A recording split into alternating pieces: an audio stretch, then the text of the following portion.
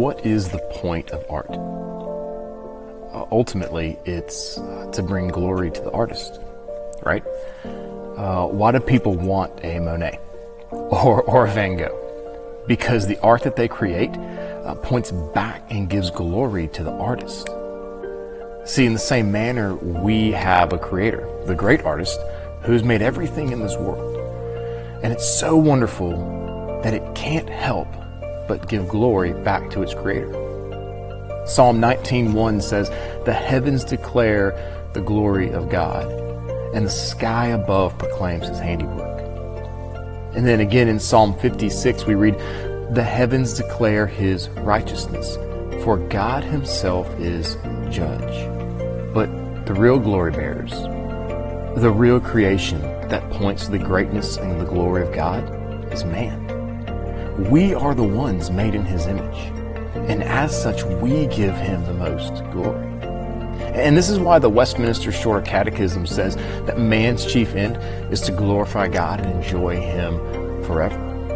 There's this author named Dane Ortland, and I think he really says it best when he says, when we live to glorify God, we step into the only truly humanizing way of living. You see, the problems we've been discussing over the past few weeks, they're only solvable in light of glorifying God. Let me say it another way. This world only functions correctly when man is living to glorify God. Anything else results in crime, hatred, abuse, violence, slander, deceit, anger, vengeance, pain, hopelessness, and death. Now, you might look at me right now and say, yes, I agree, man should be living to glorify God. But the disconnect happens when we try to define how one lives to the glory of God. And I'm going to suggest that there are three main ways that we bring glory to God. The first is by obedience to him. The second is by refusing to believe that we know best. And the third is by trusting that his way is the only way to life.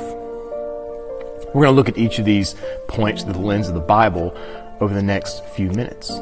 So the first way that we glorify God is by our obedience to him.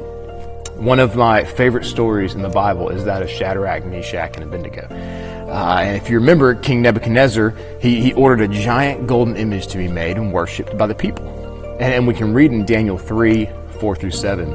"And the herald proclaimed aloud, 'You are commanded, O peoples of the nations and languages, that when you hear the sound of the horn, pipe, lyre, trigon, harp, bagpipe, and every kind of music, you are to fall down and worship the golden image that King Nebuchadnezzar had set up.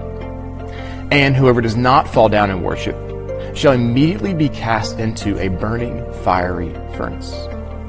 Therefore, as soon as all the peoples heard the sound of the horn, the pipe, the lyre, the trigon, the harp, the bagpipe, and every kind of music, all the peoples, nations, and languages fell down and worshipped the golden image that King Nebuchadnezzar had set up." The story then focuses on Shadrach, Meshach, and Abednego, who were turned in for refusing to worship this idol. The king then ordered the furnace to be heated 7 times hotter than normal, and he gave them one last chance to bow down and worship his idol in obedience to him, in obedience to Nebuchadnezzar's God. And here's what Shadrach, Meshach, and Abednego said, Daniel 3:16-18. "Shadrach, Meshach, and Abednego answered and said to the king, 'O Nebuchadnezzar, we have no need to answer you in this matter.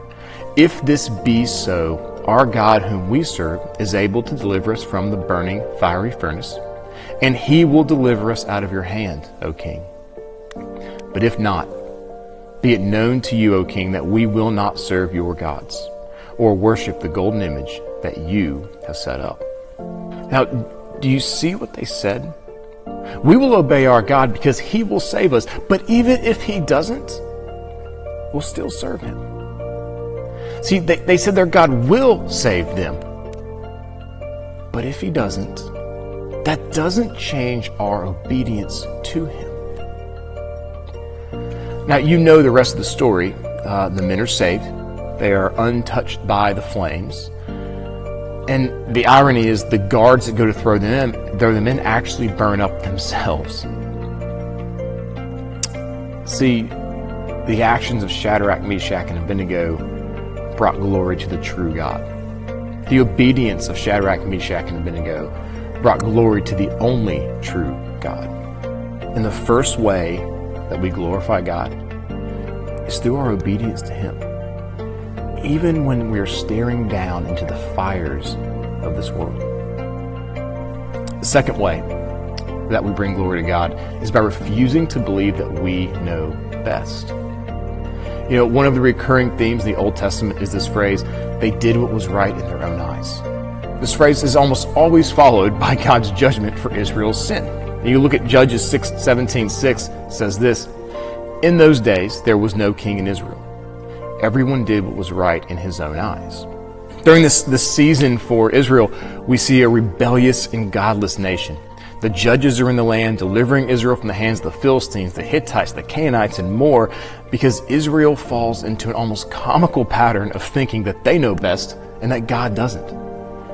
Now, the good news for Israel and for us is that even though we do this constantly, God still loves us. If you read the book of Judges, you will see how God always remembers His people.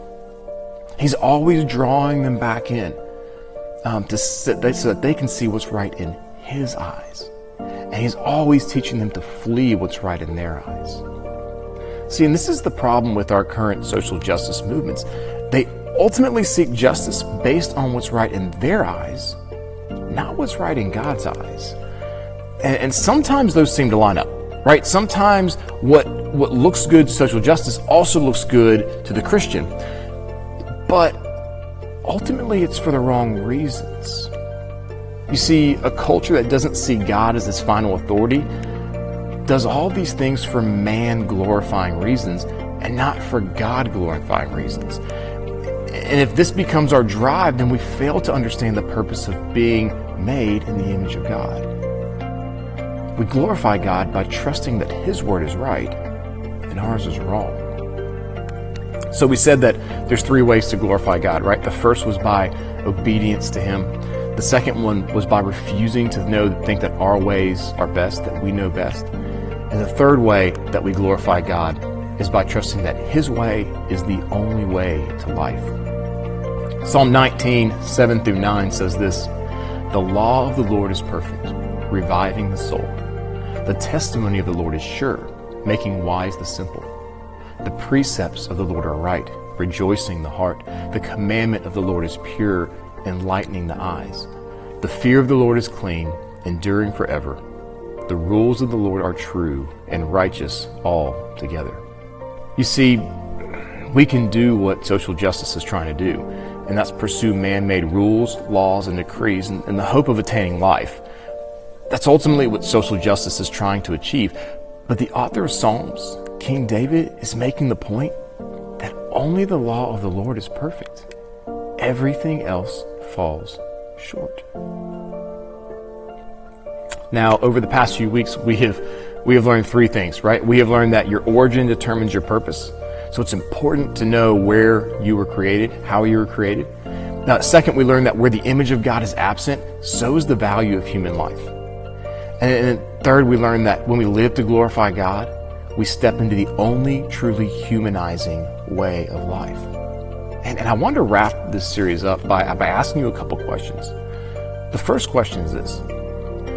What movements are you supporting that refuse to abide by the three ways that we bring glory for God? And why do you keep supporting them? And the second is this. How would our society look if we fought for a culture that brings glory to God? What pains and injustices would fade away?